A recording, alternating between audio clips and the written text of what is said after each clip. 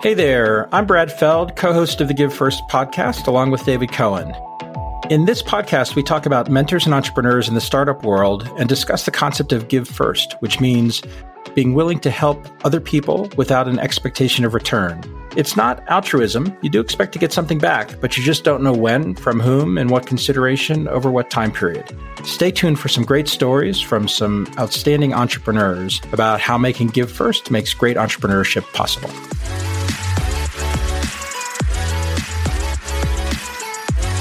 And now, before we really get started, the legal stuff, spoken really quickly. The following discussion is an expression of personal opinion and does not represent the opinion of Techstars or any company we discuss. Our conversation is for informational purposes only, including any mention of securities or funds. This is not legal, business, investment, or tax advice, and is not intended for use by any investor. Certain of Techstars funds own or may own in the future securities in some of the companies discussed in this podcast. This is not in tiny little print at the bottom of the advertisement on your TV set, because it's a podcast.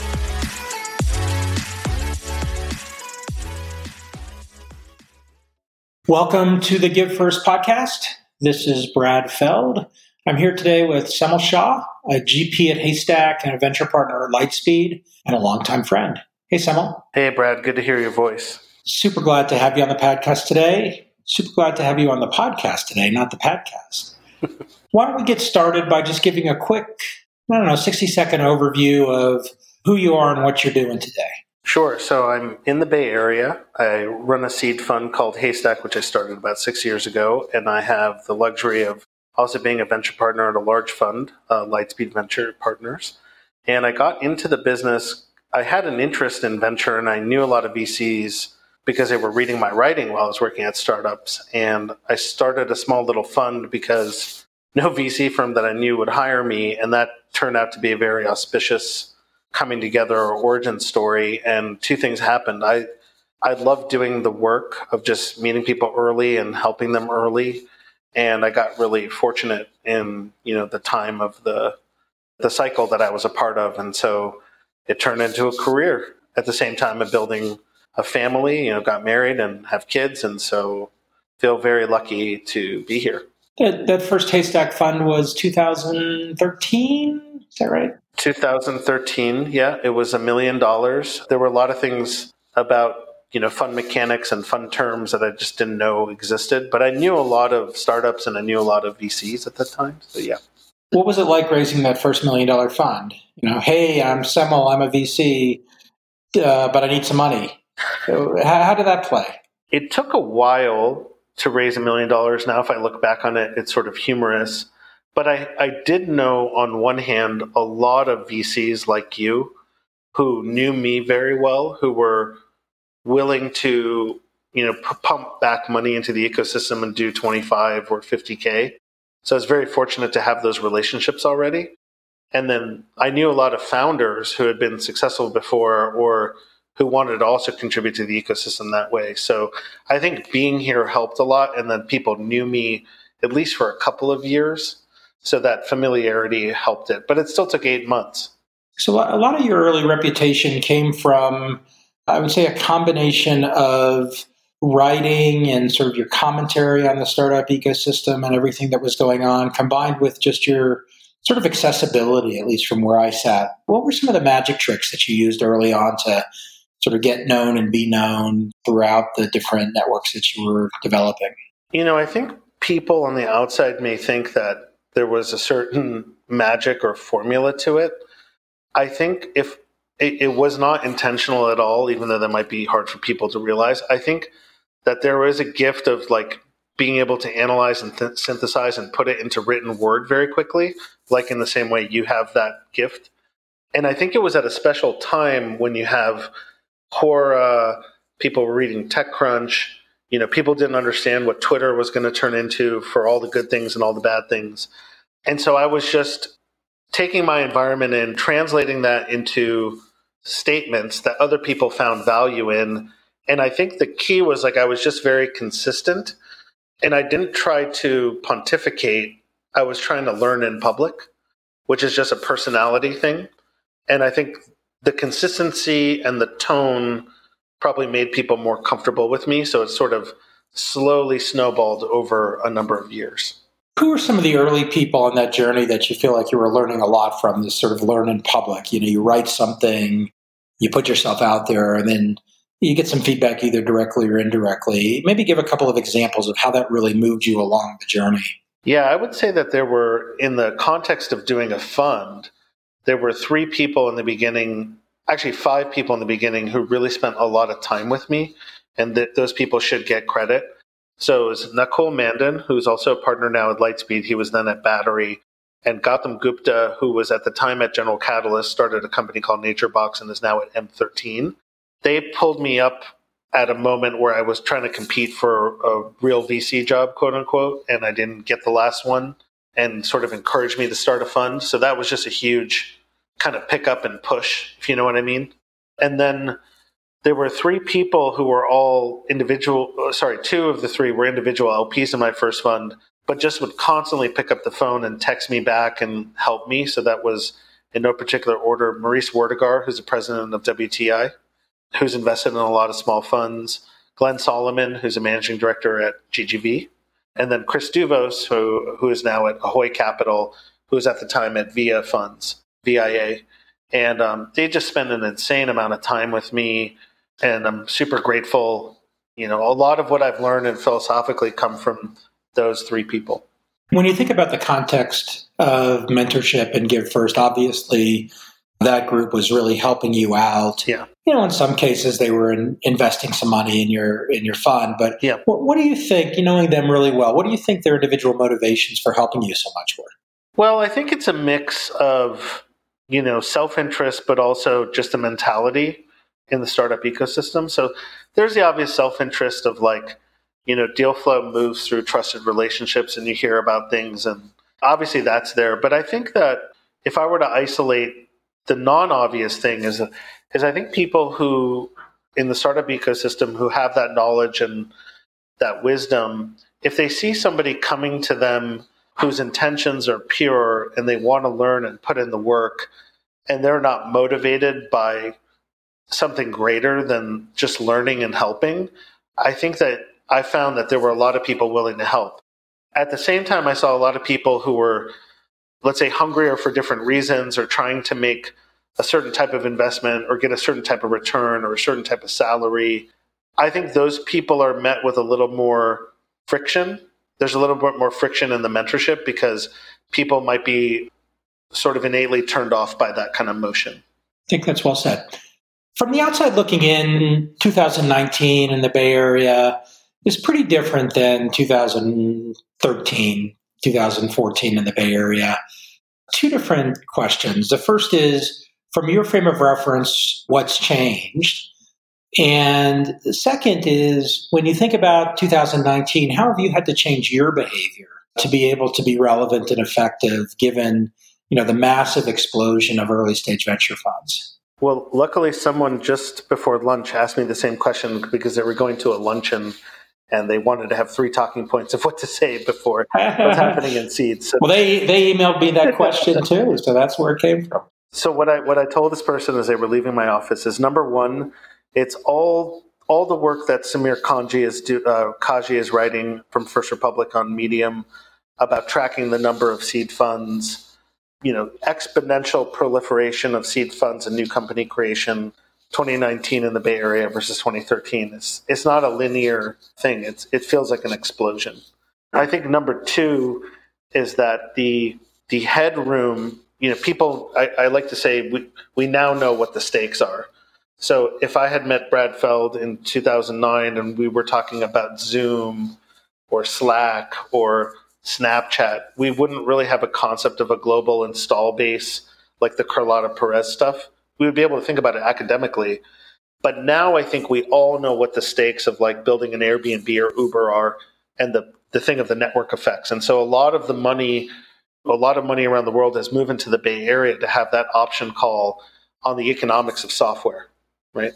And then I think the third thing is that the larger funds, the larger platform funds, and in particular, think of the best performing franchise, Sequoia, I think, and I can't speak for them, but I think that they are thinking that, hey, in the rise of the seed funds and the seed rounds happening over the last couple of years where a number of angels, operators, small funds have caught more of these, an increasing share of the larger outcome companies, and then they have power in diverting the traffic.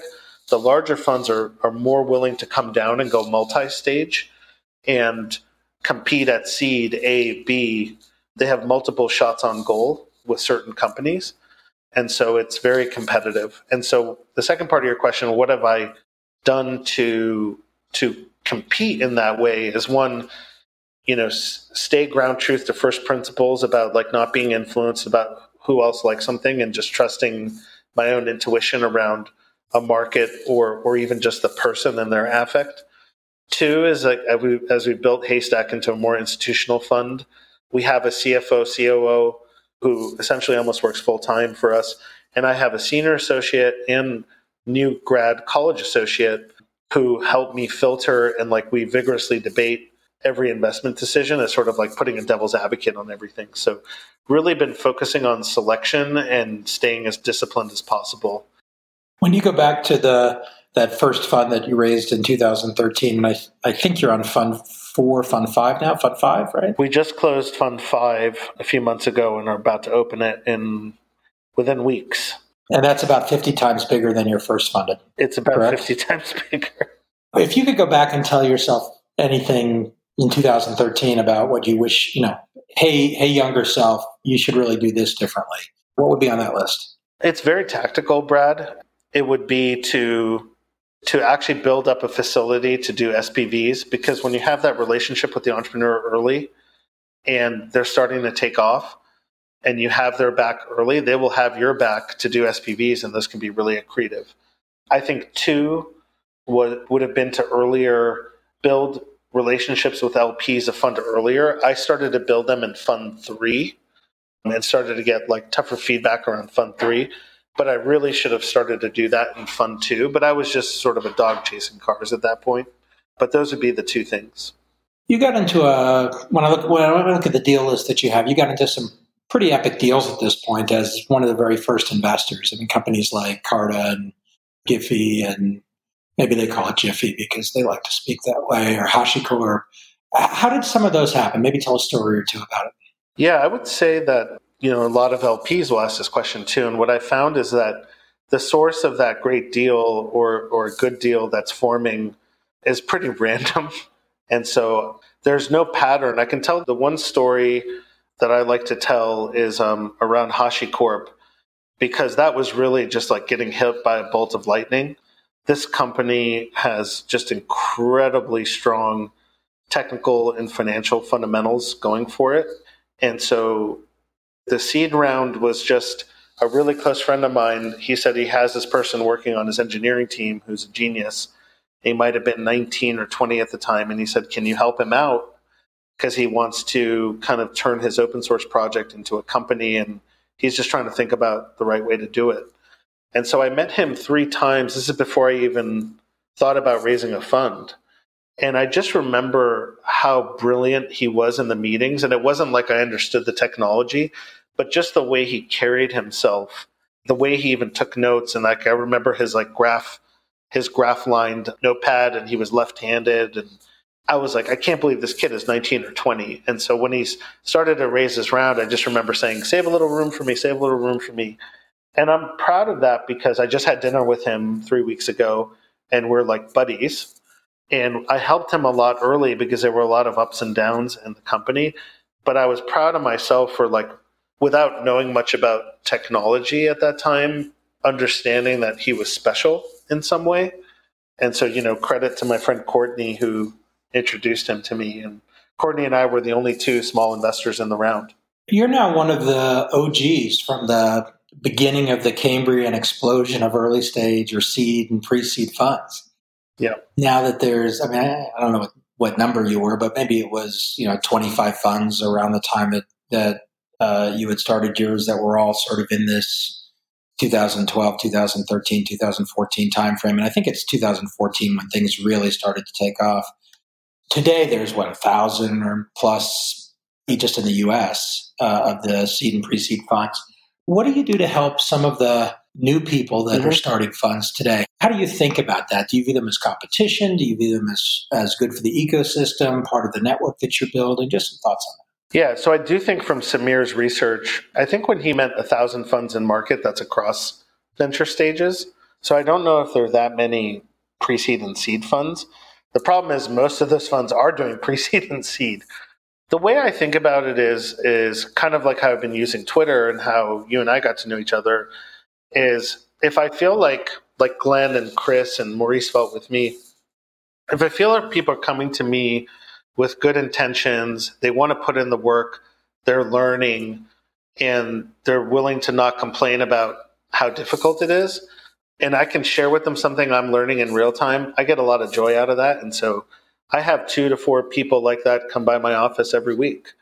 The other thing I'm doing, and I haven't published this yet, but it's more of an evergreen thing, I'm writing a huge kind of pamphlet just on what I've learned around fund management and curating sources, so that, how many times, Brad, have people come to you and said, Brad, can you teach me portfolio construction, right? It's just a kind of difficult topic for someone who's not native to this to learn, and I found it to be one of the most challenging ones. So at some point, we're going to publish this and do some education around it. And there may be other things in the works later on that may coalesce that I can't really talk about. But, I find it a fascinating ecosystem to be a part of. And I also find as I'm, when someone comes through my office and says, teach me about reserves, and I'm still learning, just through that discussion, it reinforces my own learning. So, yeah, I spend a lot of time doing that and a lot of time helping people raise their funds and sharing fund deal flow with other LPs that I've met, doing a conference around it every November called the Alignment Summit, which is a private event, about 50 GPs and 50 LPs, all in kind of like a no-pitch zone. So I've really spent a lot of time on that.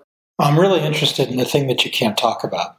So do you want to talk about the thing you can't talk about soon? Well, no, I'm just messing with you.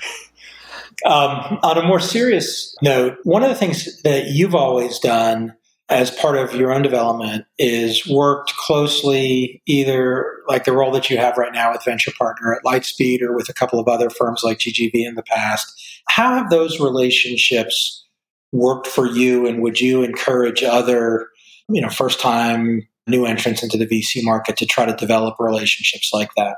Well, definitely you have to have those relationships. So I think it's hard to get in the business and write a meaningful check if you don't. That said, I do have a lot of people knocking on my door and asking me, how do I do what you do? The number one question I get is, how do I use Twitter or write like you do? And it's a sort of like a very hard question to answer because it's a personal thing. People will ask more tactically, like, hey, how do I do my own fund and be a venture partner in another fund? And I just don't think it's something, for better or worse, that it's easy to do.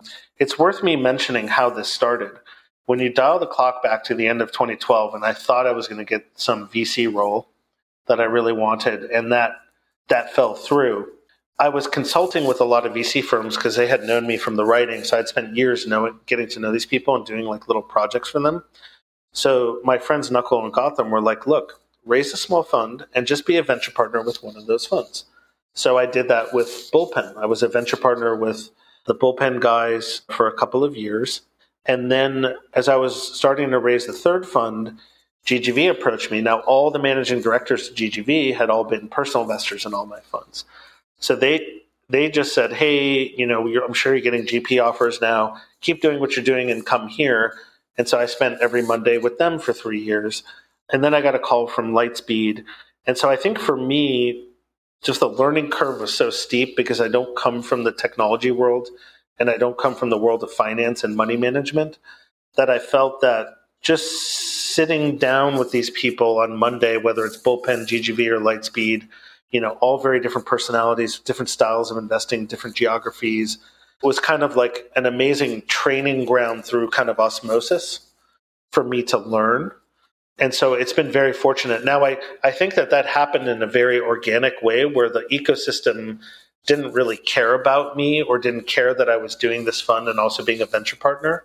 Maybe now they care a little bit more that the fund is becoming more institutional, or Lightspeed is, sort of seen as like one of these tier one brands given their success. And so now people are saying, oh, well, should I do that and how I can do that? And I think it's really hard because you have to have a lot of relationships at that fund to start because, as you know, these partner meetings are very personal in some ways.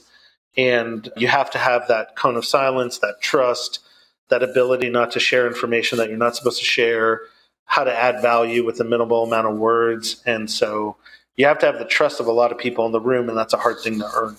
Well, as we're hitting the end of the podcast time, why don't we shift into the Harry Stebbings-inspired rapid-fire round? I love it. Ready to go? Ready. 30-second answers to each question. Number one, other than the Bay Area or San Francisco or any other cities in the Bay Area, what's your favorite city in the world? Tie between New York and London. Why? Because I feel like when I go there, it's like an escape and everyone's anonymous and everything's open 24 hours a day. And the variety, I love it. How about a book you've read recently that you think everybody should read? This is, I'm embarrassed to say I have not read a book in a long time, but the last book I bought, and I was not gifted this, was Jerry's Reboot book. And I'm taking the kids to the lake next week, and that's the one book I'm taking with me. Enjoy. My favorite books of 2019 from Jerry Colonna. And I'm gonna dog ear it, like you said, and then pass it on to somebody. Perfect. How about charity or nonprofit that you'd urge people to get involved with, and why? As a family, we just typically donate to the SPCA. I'm just a woof. Yeah. Woof. Like you, I'm just a huge animal person. We don't have dogs yet. My wife is saying till the kids can clean up after them, we're not going to have them. But I kind of like dogs more than a lot of people. Back at you, brother. If you could have dinner with anyone on the planet, dead or alive, who would it be? Ooh, I think it would be Led Zeppelin. Only because I'm a huge music nerd, and I feel like they were at a time, and when I was listening to them, just to hear them talk about like how certain songs came together. There's a great YouTube clip of Jimmy Page teaching a bunch of people how he built the initial chords of Kashmir, and so I just kind of love that stuff. Semel, thanks for the time today. It's awesome having you on the Give First podcast. Thank you so much, Brad, for making the time. Thanks for listening to the show today. We'd love to hear your feedback, ideas, or any person that you'd love to hear from on Give First. Please also leave us a rating and review and reach out to us at podcasts@techstars.com, or you can reach me on Twitter @bfeld. See you next time, and don't forget to always give first.